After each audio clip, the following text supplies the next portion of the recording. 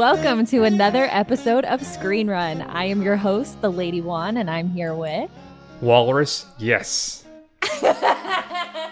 Hashtag Walrus, yes.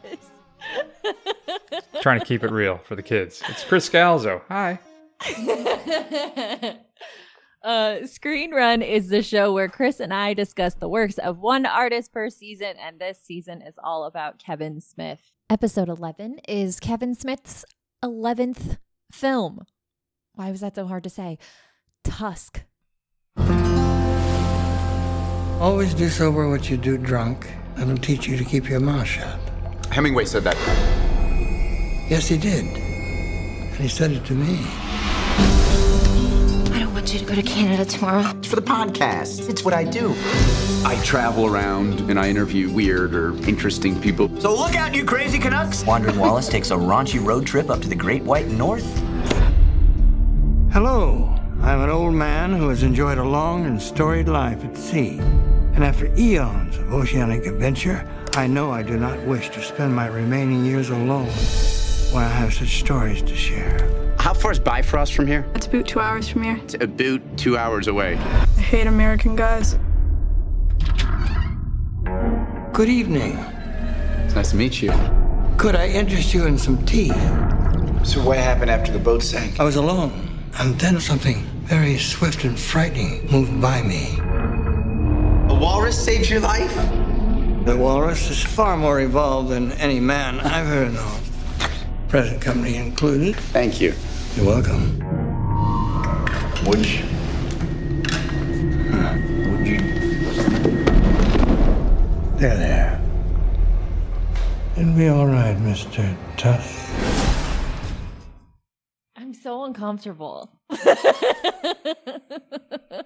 I can't remember if we talked about it on air or off air about your affection for films where there's scarring and body sewing of things. Wounds freak me the fuck out. This is the movie for you. Oh god, it was so challenging to watch alone and just Just imagine Human Centipede, but warmer and cuddlier. So what happens in Tusk, boss? Oh, nothing much. Just podcasters be podcasting. That's a good point. Like, it's a good thing that neither of us have a show where we go interview people, because I think this is inevitably what would happen to one of us. I mean, maybe not a walrus per se. I'm frightened of humanity. If you had to be sewn into a particular animal and become said animal, what would it be? Like, if you had to choose one, what would you go with? I'm going like golden retriever. I guess I'd want to go with something really fluffy to cover up my scars. Because that way I wouldn't be freaked out by seeing myself all the time. But this is a dark thought. Is it bad that when I was watching it, I was like, if I was him, I would just drown? Is that the thought I was supposed to have watching it? I would probably do the same thing.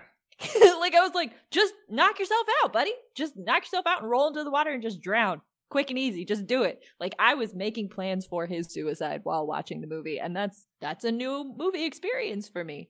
I feel like we're getting ahead of ourselves. I'm still waiting for you. Just a little bit. I should explain what happens in this movie. Well, to start off, this movie came out in 2014.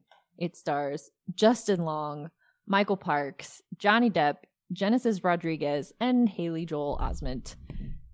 This movie was brought to us by Twitter. As you alluded to earlier, after discussing this idea called The Walrus and the Carpenter on his Smodcast, Kevin Smith asked his followers to tweet #walrus yes if they wanted it to be a movie, and #walrus no if they did not want it to be a movie. Twitter said yes, and here we are. So supposedly, I did a lot of research for this. I actually listened to the actual episode of Smodcast, and then I also watched the documentary that Kevin Smith was gracious enough to release last year. I think it was end of 2019 or September-ish of 2019. Mm-hmm. He released a documentary as kind of like the 5-year anniversary. One of the really funny things about it, though, is that he says, since everything in the world has turned to shit, we wanted to release this as a kind of, I'm like, man, we are months away from everything. You have no idea, Kevin, what is in store for us in 4 or 5 short months. Oh, God. The podcast itself was interesting. Mm-hmm. You know what? I'm doing it though. We still haven't gotten into what the whole thing is about. How have we? You set it up. How much do they? Because I didn't listen to the podcast. So how much do they get into it in the podcast to explain this idea of like what will happen in the movie? It's pretty similar. Like Teddy exists. That's what I read was that there's a lot of beats that were part of the initial idea. Mm-hmm. Very much so.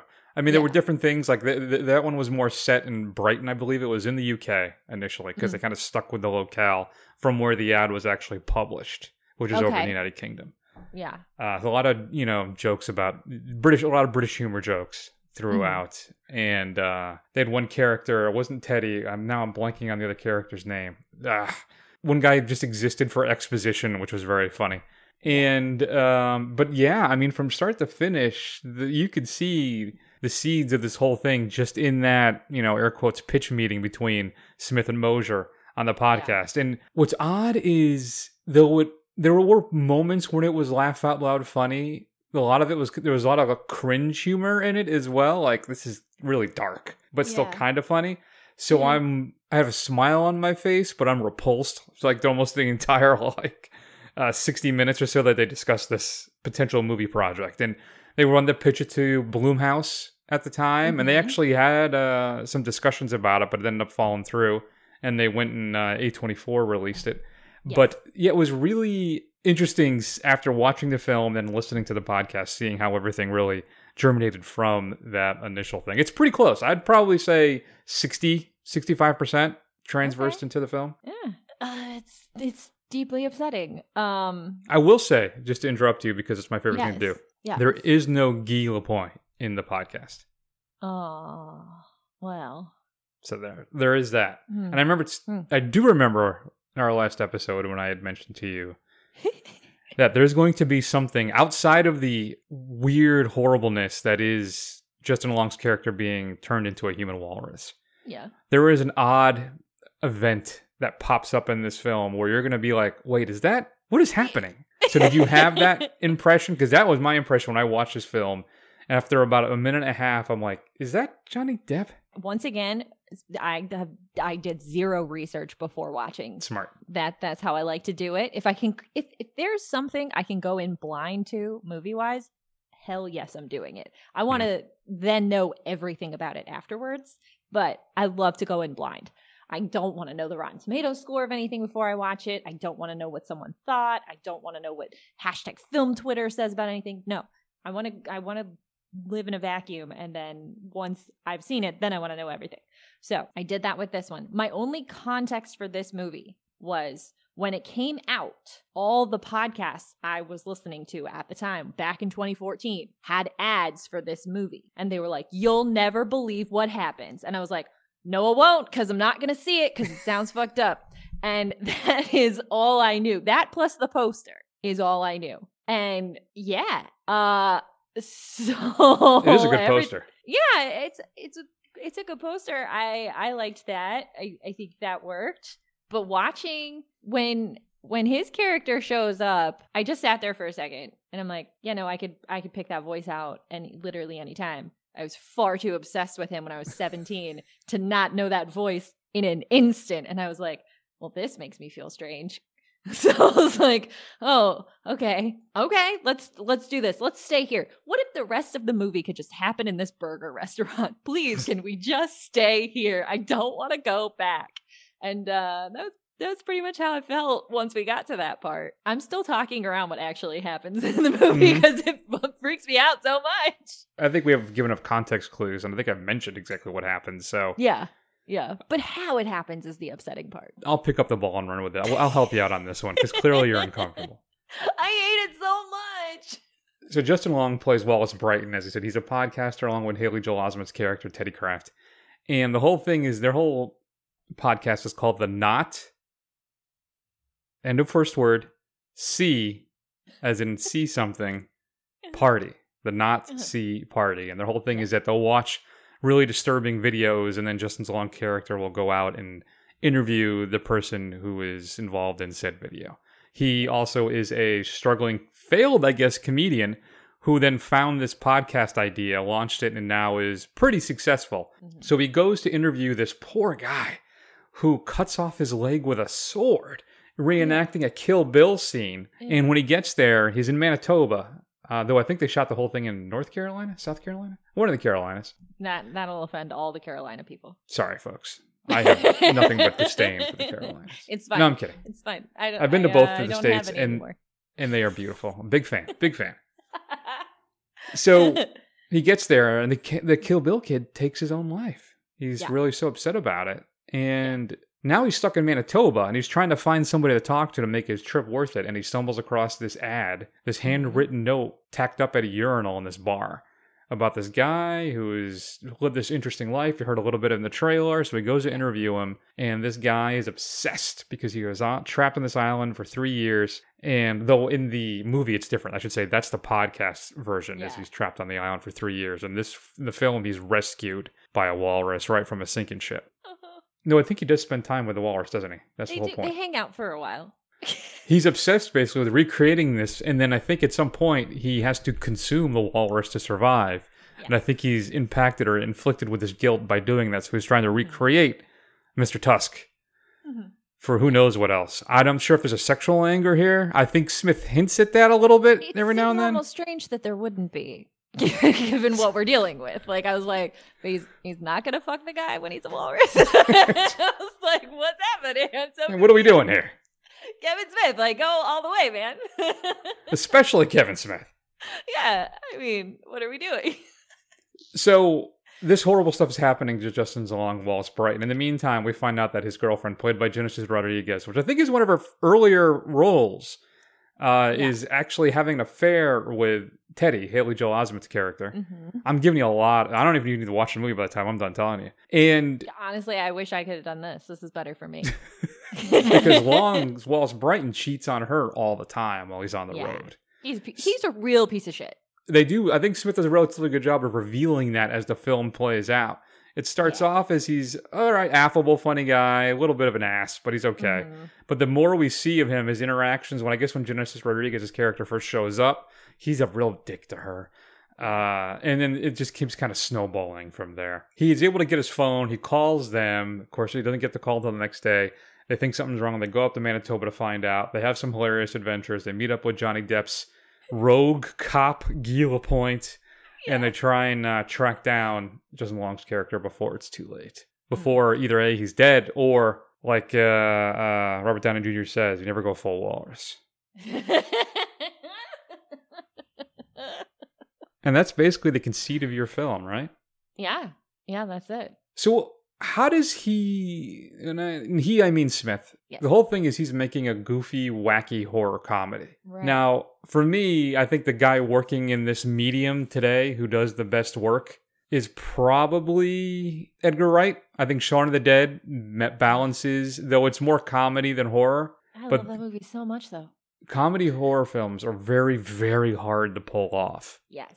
So how does Smith handle the tones in this thing? In my opinion, he handles it by just deciding scene to scene which type of movie it is. And I did not enjoy that experience because the beginning of this movie, once Justin Long gets up to Canada, it feels like quiet and ominous and very unnerving. Even when he's in the bar, I'm like, oh, something bad's gonna happen. Like, he's in the bathroom just reading the ad, and I'm like, what's gonna happen? What's gonna happen? And that's good. Good job, filmmaker, because nothing happens. Like, you've just created this environment that makes me uneasy as a viewer because I can feel like something bad is gonna happen. I get it. Like, this is the right thing to be doing. Then it's like, it's really awful and creepy, the stuff that happens so I'm confused just generally as a viewer. Why didn't he just take like the one leg at first?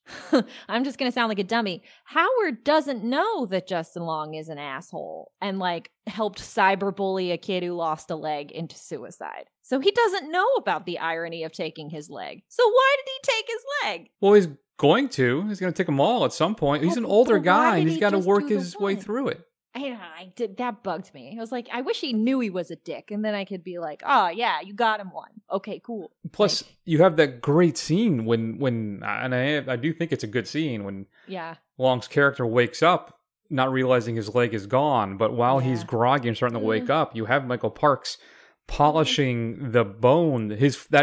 Now, I didn't put this together honestly until this rewatch. I think I just totally didn't think about it when I first watched it when I back in 2014. But that's Long's leg bone. That's his femur or tibia, whatever it is, and he's kind of sharpening it or shining it up to be one of the tusks. And that's a chilling scene. I'll give it to Smith on that one.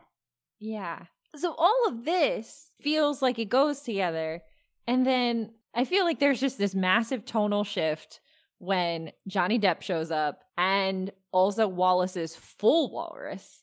Then I'm like, well, this isn't scary anymore. Now this is just weird and strange. And like, Michael Parks does not change what movie he's in the entire time. Mm-hmm. But like, the movie changes around him and makes him less scary. And I feel like it kind of became something different, which I personally enjoyed more the last part of it, because I was like, oh, well, I can breathe now. I'm not grossed out and uncomfortable anymore. Now I'm just like chuckling a little. And it felt like it was a welcome release for me, but that's because I'm freaked out by all the stuff that happened before. I can't imagine watching this in a theater. I did. Well, did you look around at everybody and go, hey, this all changed, right? Like, did you have, because I watched it by myself and, my dog didn't have a lot to say about it.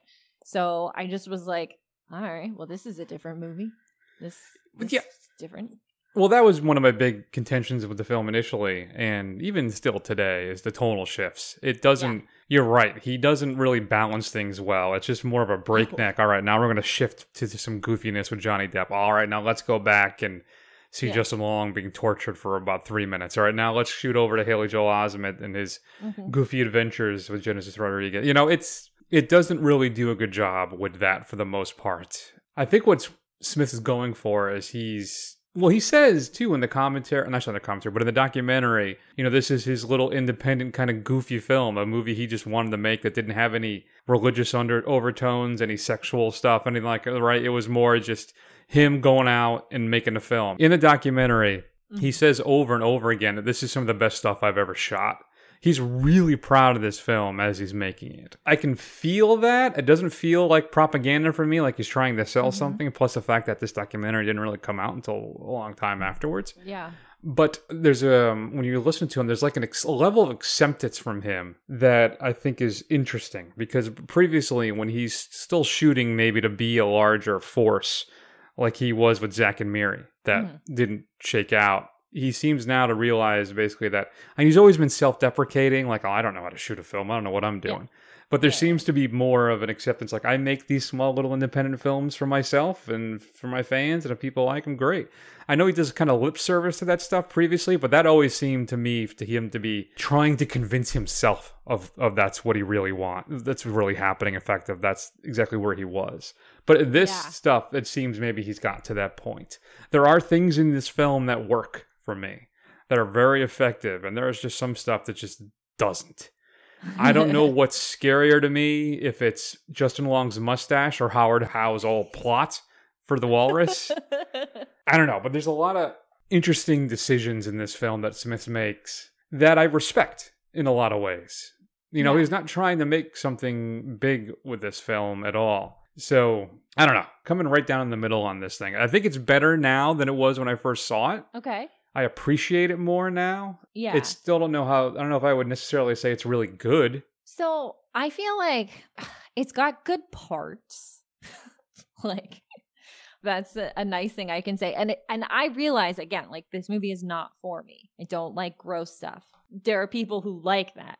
They will like this more than I liked it. But I do think this is kind of interesting to watch the way I watched it, which is like, okay, I'm watching someone's career unfold instead of just, I'm going to go watch this weird ass movie. Like, I'm watching it in the context of, what does this mean for this creator? Like, what's he doing here? And I think that's a very different way to watch it that probably made me more critical of some parts and like more impressed with other parts. I think it is kind of interesting that This is a $3 million movie. He's making like his little, I say a small amount of money.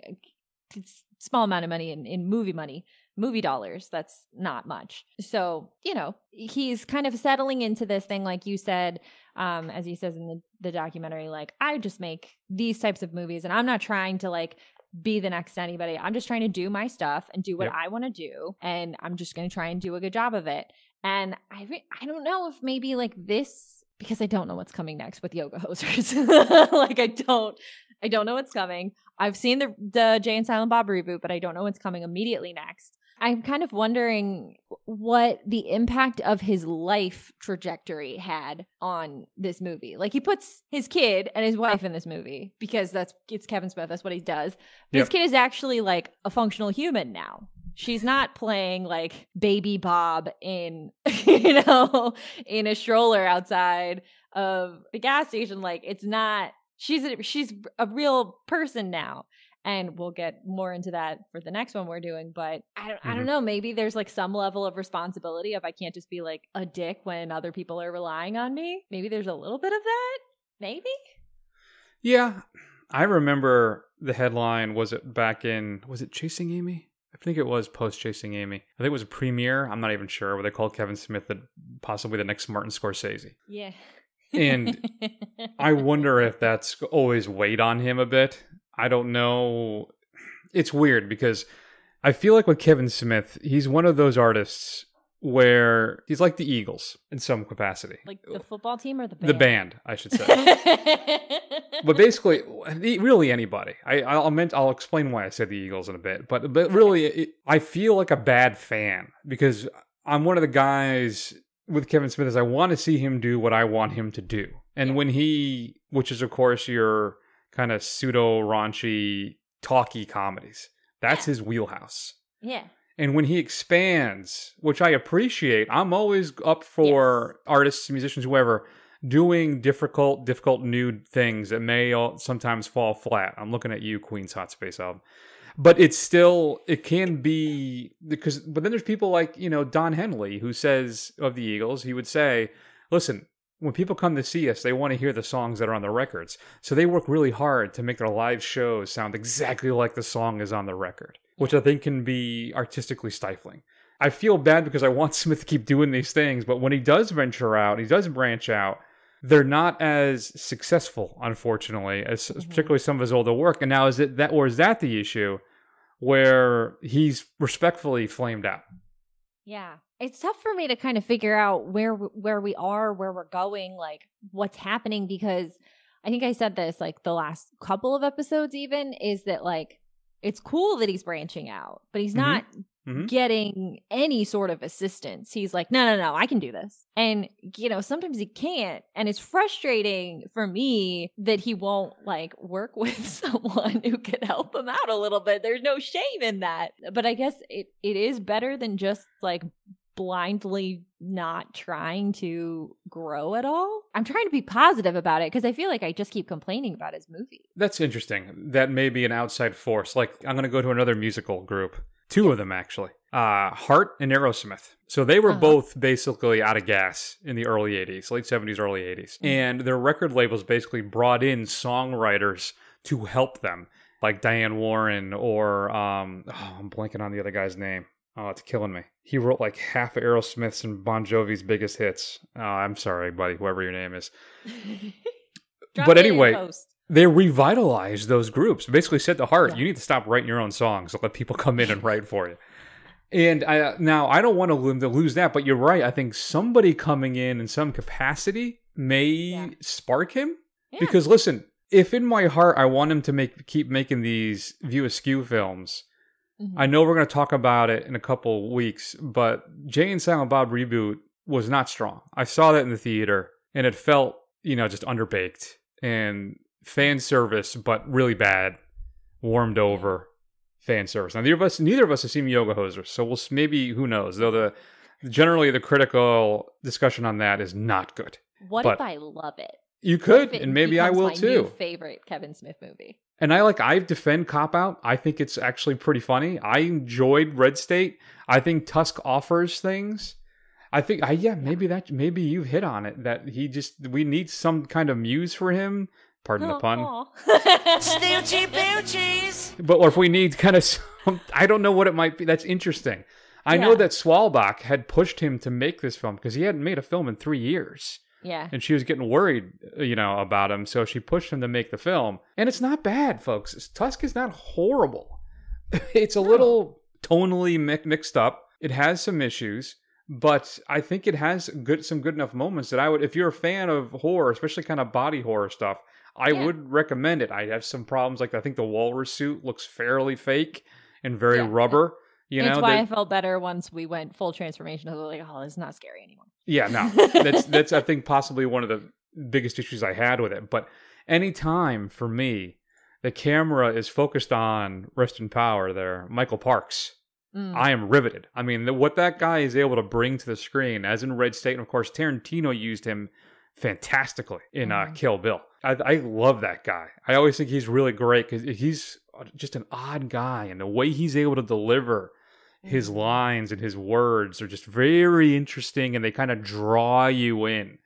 And I was always a big fan of Park, so he's one of the big standouts for me in this thing. The moment he just stands up at the table is fucking terrifying, and he's just standing up, but it's everything that he's built to that moment, and he's just so quietly menacing. Oh my god, he's so good. Yeah, there's definitely things here that work, and there's definitely things here like that I laughed at, like that I was supposed to laugh at, not that I was just like not understanding. There's funny moments, things work, it just doesn't come together completely. And I had the thought, so when what's the girlfriend's name? I've already forgotten her name. Allison? Allie. Yes? Yeah. Allie, yeah.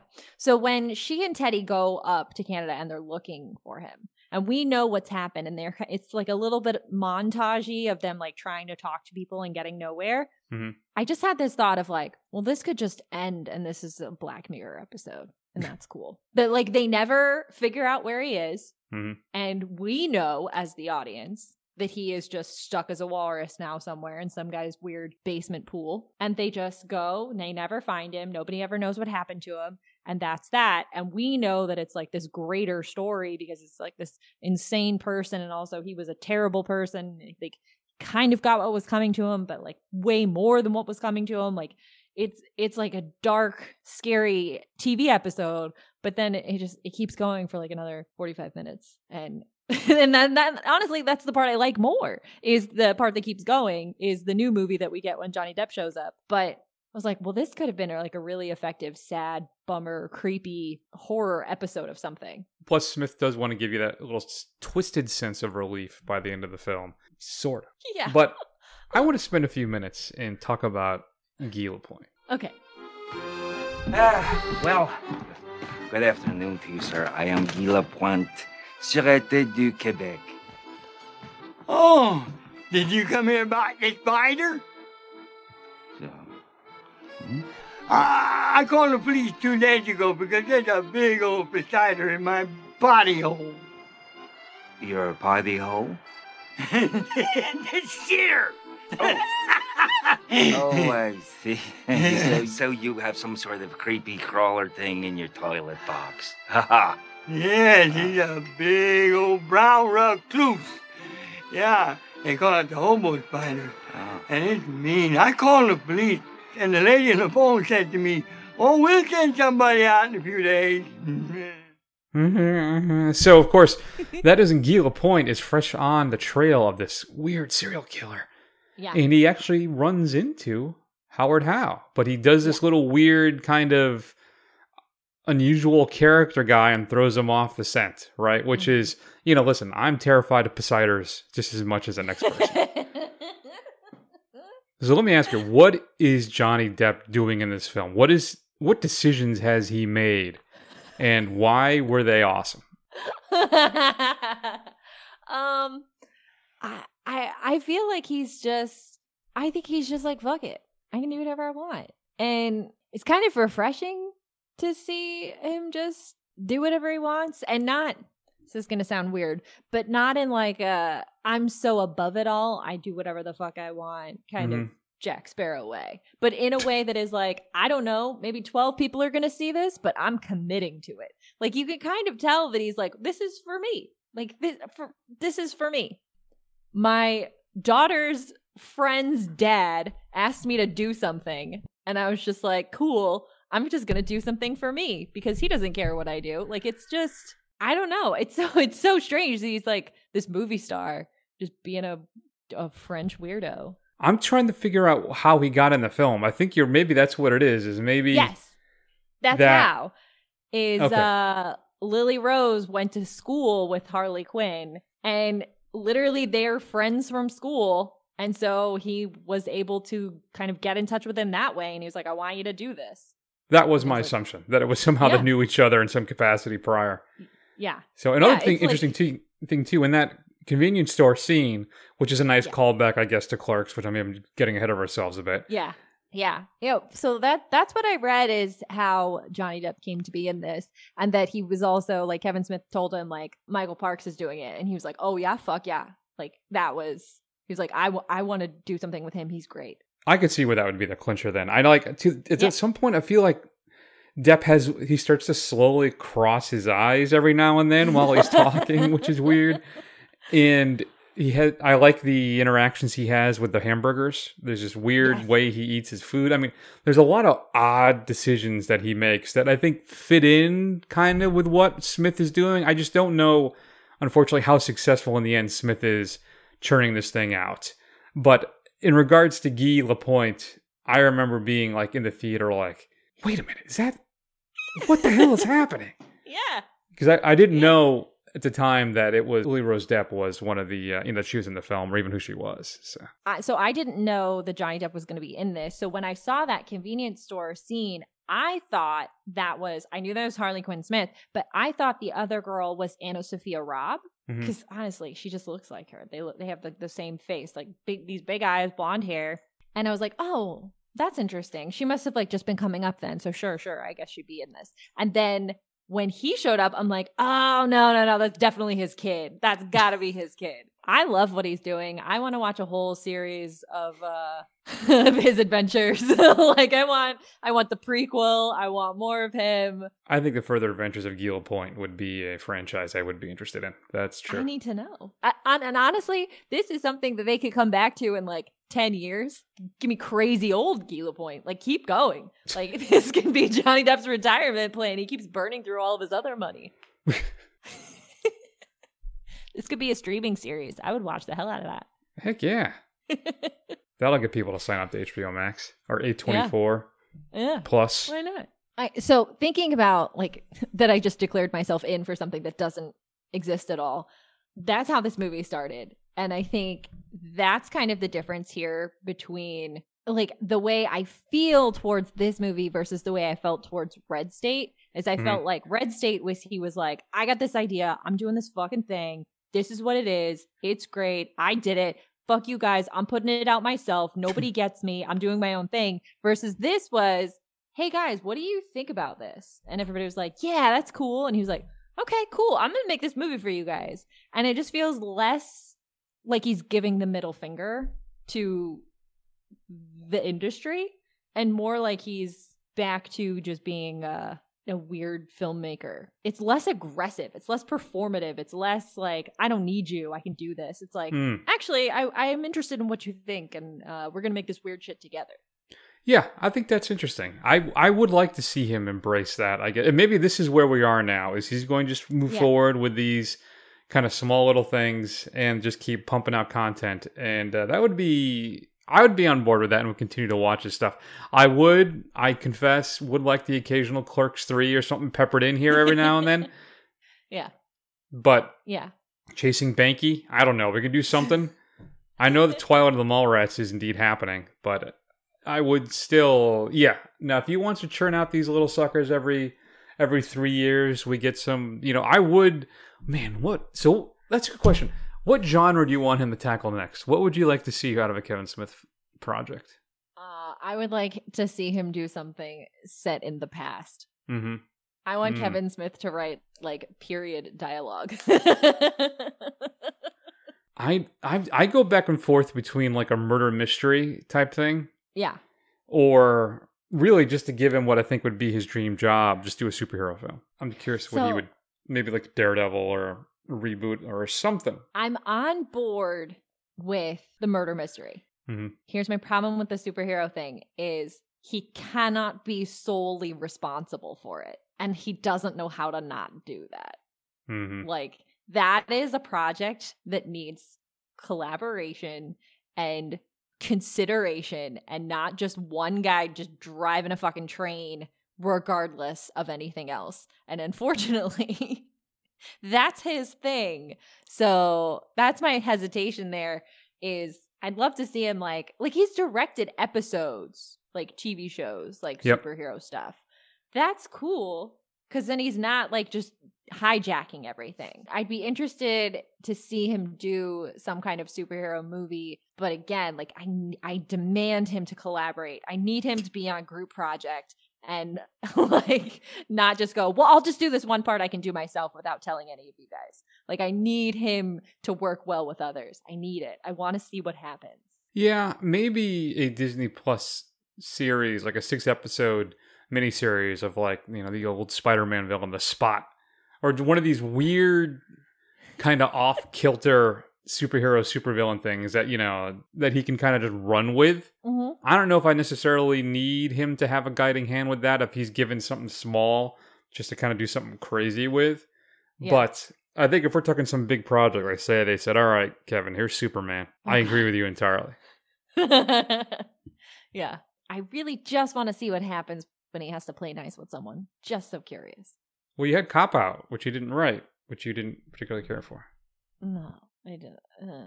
I mean, there were funny parts, but yeah. I hope that there would be better results than that. Same. I'm being optimistic. Good for you. I always consider myself cautiously pessimistic, so that's good. You're a good balance for me. I do enough complaining about, honestly, like the past 5 movies, all I've done is complain. So I'm trying to see some good. I think, so here's part of my problem with what we've been watching is, I think I've been approaching this all wrong, and I've been watching these movies sober, and I think it's been a huge mistake on my part. And I think it's my fault. Like, I think I'm not seeing them the way they were intended to be seen, which is through a cloud of smoke. And I think that's what my problem is. That's interesting. Yeah, maybe for Jay and Silent Bob, we both make a pact to have a couple pops and then watch it and see how it goes. It seems to be the way the art was born. Perhaps it is also the way the art should be received. Oh, whoa, we're talking about 2 different things then. Here, okay. I sadly have never, I don't know if I should say sadly, I've never partaken in anything like that. Mm-hmm. And at my advanced age, I have no drive to do it. Yeah. I mean, I could, maybe take some Advil PM with a beer and see what happens. But ooh, yeah. Yeah, I think that sounds like a nice, NyQuil and whiskey. There you go. Although I do not want to fall asleep watching Tusk. I feel like that's not good for my brain. No. So you got anything else? You want to bring us home? So I bet, because like I mentioned, the movie cost $3 million to make. It made 1.8 in its theatrical release. I bet you the Patreon for the podcast has covered the rest of it. Oh, very likely. Specifically, just people being well, I want to hear that one episode. I gotta I think he's hacked the system with how he's paying for his movies. It's just hey, if it works, it works. All right. So briefly, View Askew connections here. Briefly, because none of our characters, which we haven't had a recurring character in a hot minute, but we do have, as I mentioned, Jennifer Schwalbach-Smith, Harley Quinn Smith for nepotism, Michael Parks, who's in Red State, he's back for talent. But this is the first in trilogy of interconnected characters and repeated actors playing different parts. We'll get to that. This is the True North trilogy, so we'll have Yoga Hosers next, and someday Moose Jaws. Someday. Reading his interviews where he's like, yeah, I'm kind of like doing this whole thing again. I'm like, oh, you're excited again. Okay, cool. You're excited. I mean, we'll get to the reboot when we get to it, but I get that. I get that he is like this renewed excitement for some things because of his kid. I feel like it's kind of the way that, like, I'm not a parent, but I feel like it's kind of the way that parents with like little kids are like excited about Christmas again because like little kids are excited about Christmas. I think he kind of, Kevin Smith got a little bit excited about, you know, the idea of like building up this thing again because his kid is like a functional human at this age. She's like a real person. Yeah, and one thing too I feel about the documentary, I get across, or maybe I'm just buying into it, but I really get across the feeling that he like you say, he's kind of maybe got the fire relit a bit. I think he's enjoying himself again with all of this stuff. Particularly now, I wonder when we get into Jay and Silent Bob reboot after his health scare, if that really also lit a fire under his hinder. And I am, you know what? I'm going to make a pledge right now. Ooh. Is I will buy that Blu-ray of Jay and Silent Bob reboot.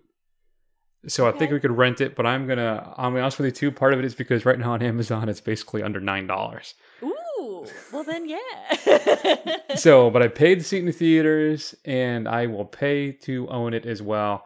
I mean, why not? I own pretty much everything else, right? I mean, so, and at this point you're committed.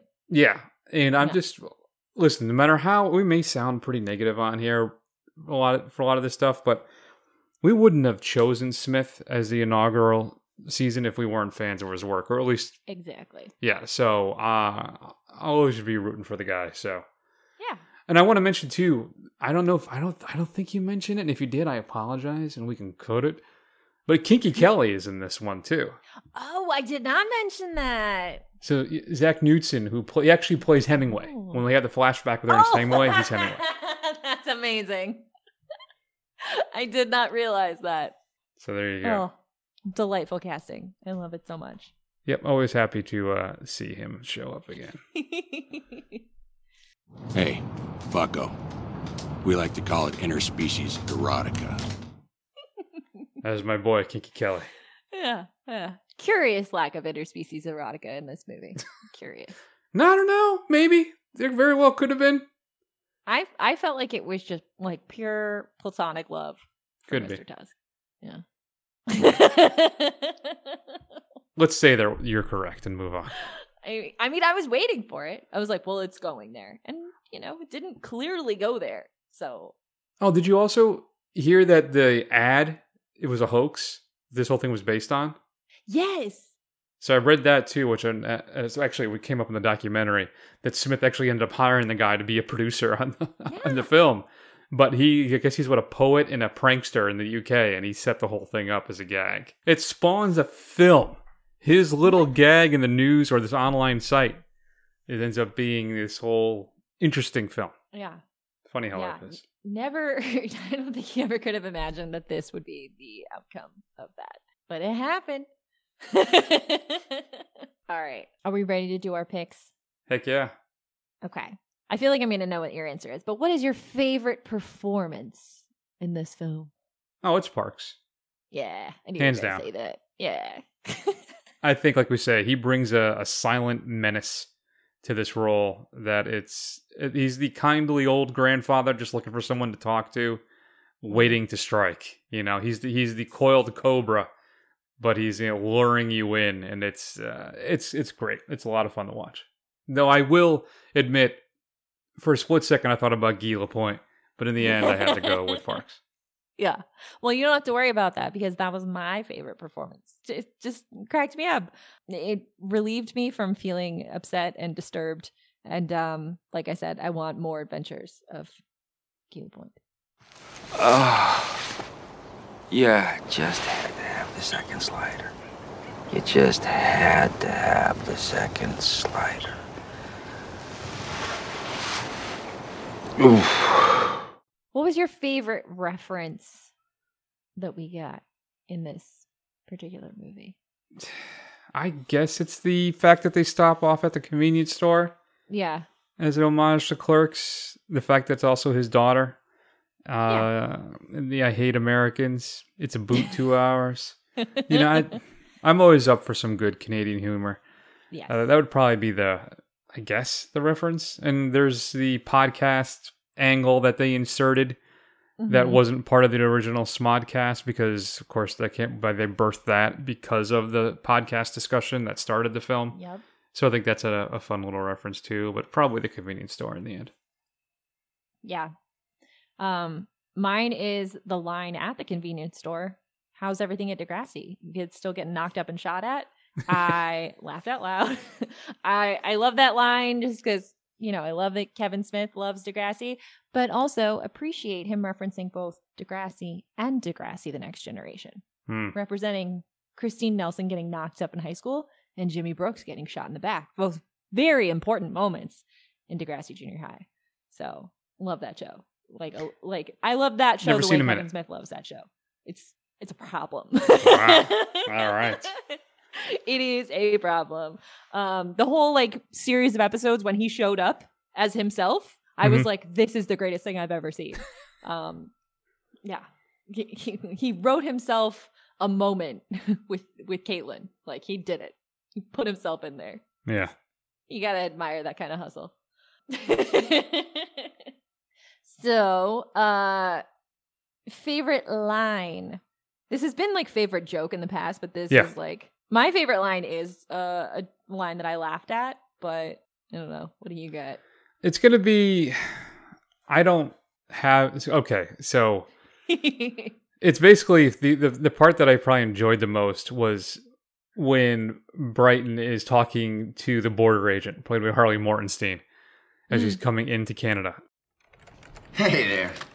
Hey there yourself, fellow facial hair aficionado. Yeah, not as good as you. My God. New Jersey, eh?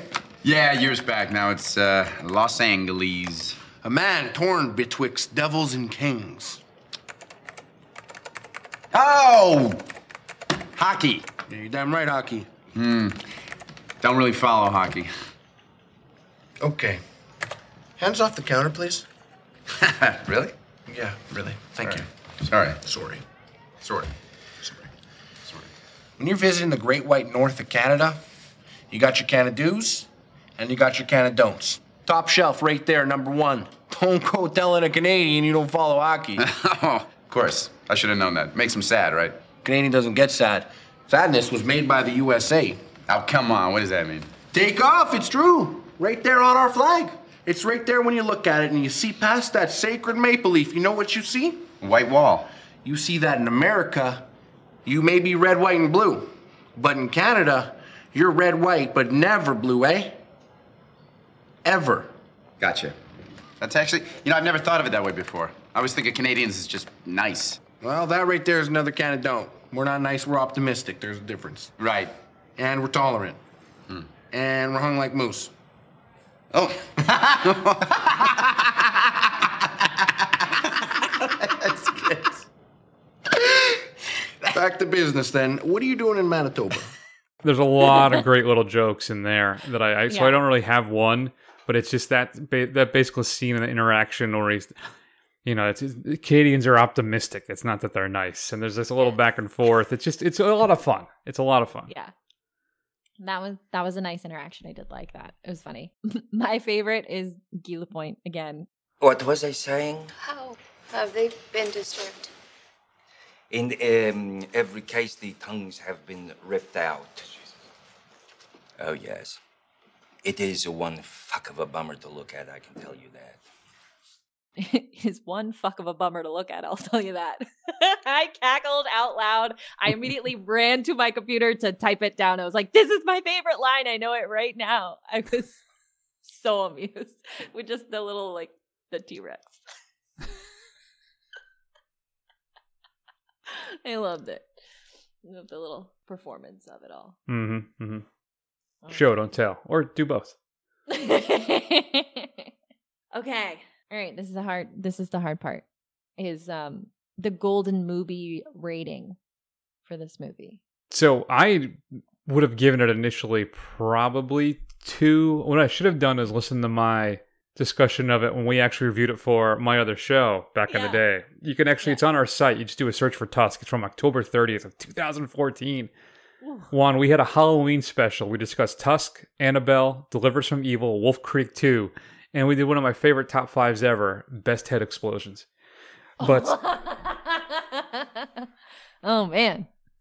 So I'm probably, though, I'm like at 2.5, 3 right now with it. I'm probably, and I'll say 3. I'm feeling generous today. Yeah.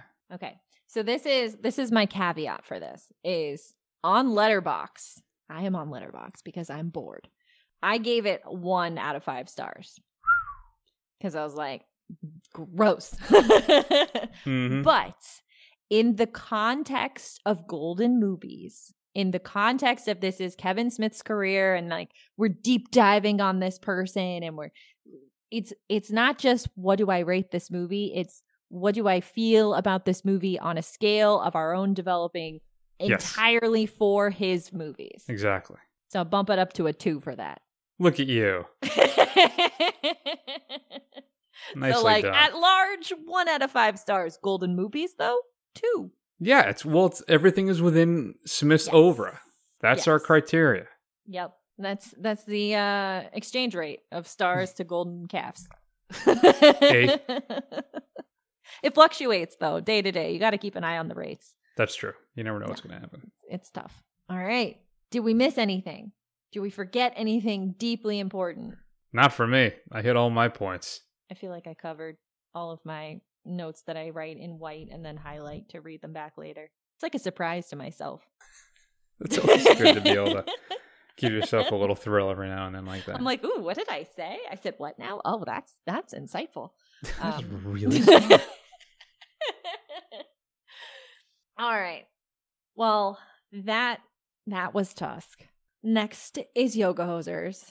Is this the first time we're watching one that neither one of us has seen? Yes. Ooh, this is exciting. This is uncharted territory. Mm-hmm. In the meantime, you can find Screen Run anywhere podcasts are found. Please give us a rating, write a review. You can follow me on Twitter at TheLadyJuan and Chris at CGScalzo. And you can check out screenrun.fun, the best website on the internet. We gotta make this like good shit. Hell yeah. For anything you could possibly want to know about our insight and genius. I don't think I'm overhyping that at all. No, it's bountiful. Yeah. If anything, I'm underselling it.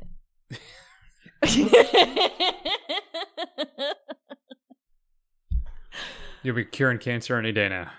Yeah. After I watch all Kevin Smith movies. There you go. Priorities. Yeah, I gotta do what I gotta do. Podcast duty calls.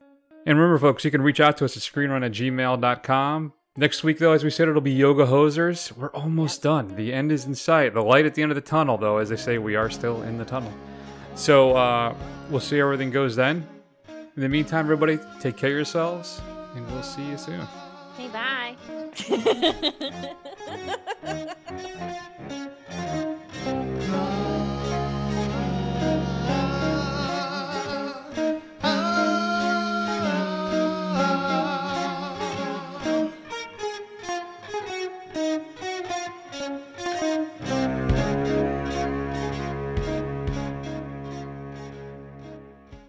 This is the letter that he included on his page at Gumtree. You can read it, gumtree.com. Search lodger required PM Brighton. Okay.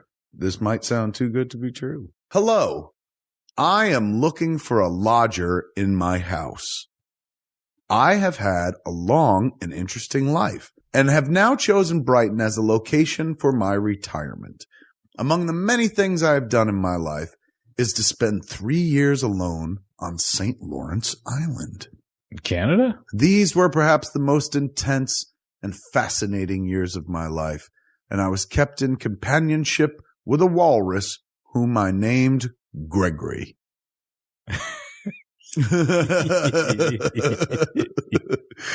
getting good, right? You're like, oh, I wonder where this is going. Never have I had such a fulfilling friendship with anyone, human or otherwise. And upon leaving the island, I was heartbroken for months. I now find myself in a large house overlooking Queen's Park and am keen to get a lodger. This is a position I am prepared to offer for free, no rent payable, on the fulfillment of some conditions. I have, over the last few months, been constructing a realistic walrus costume.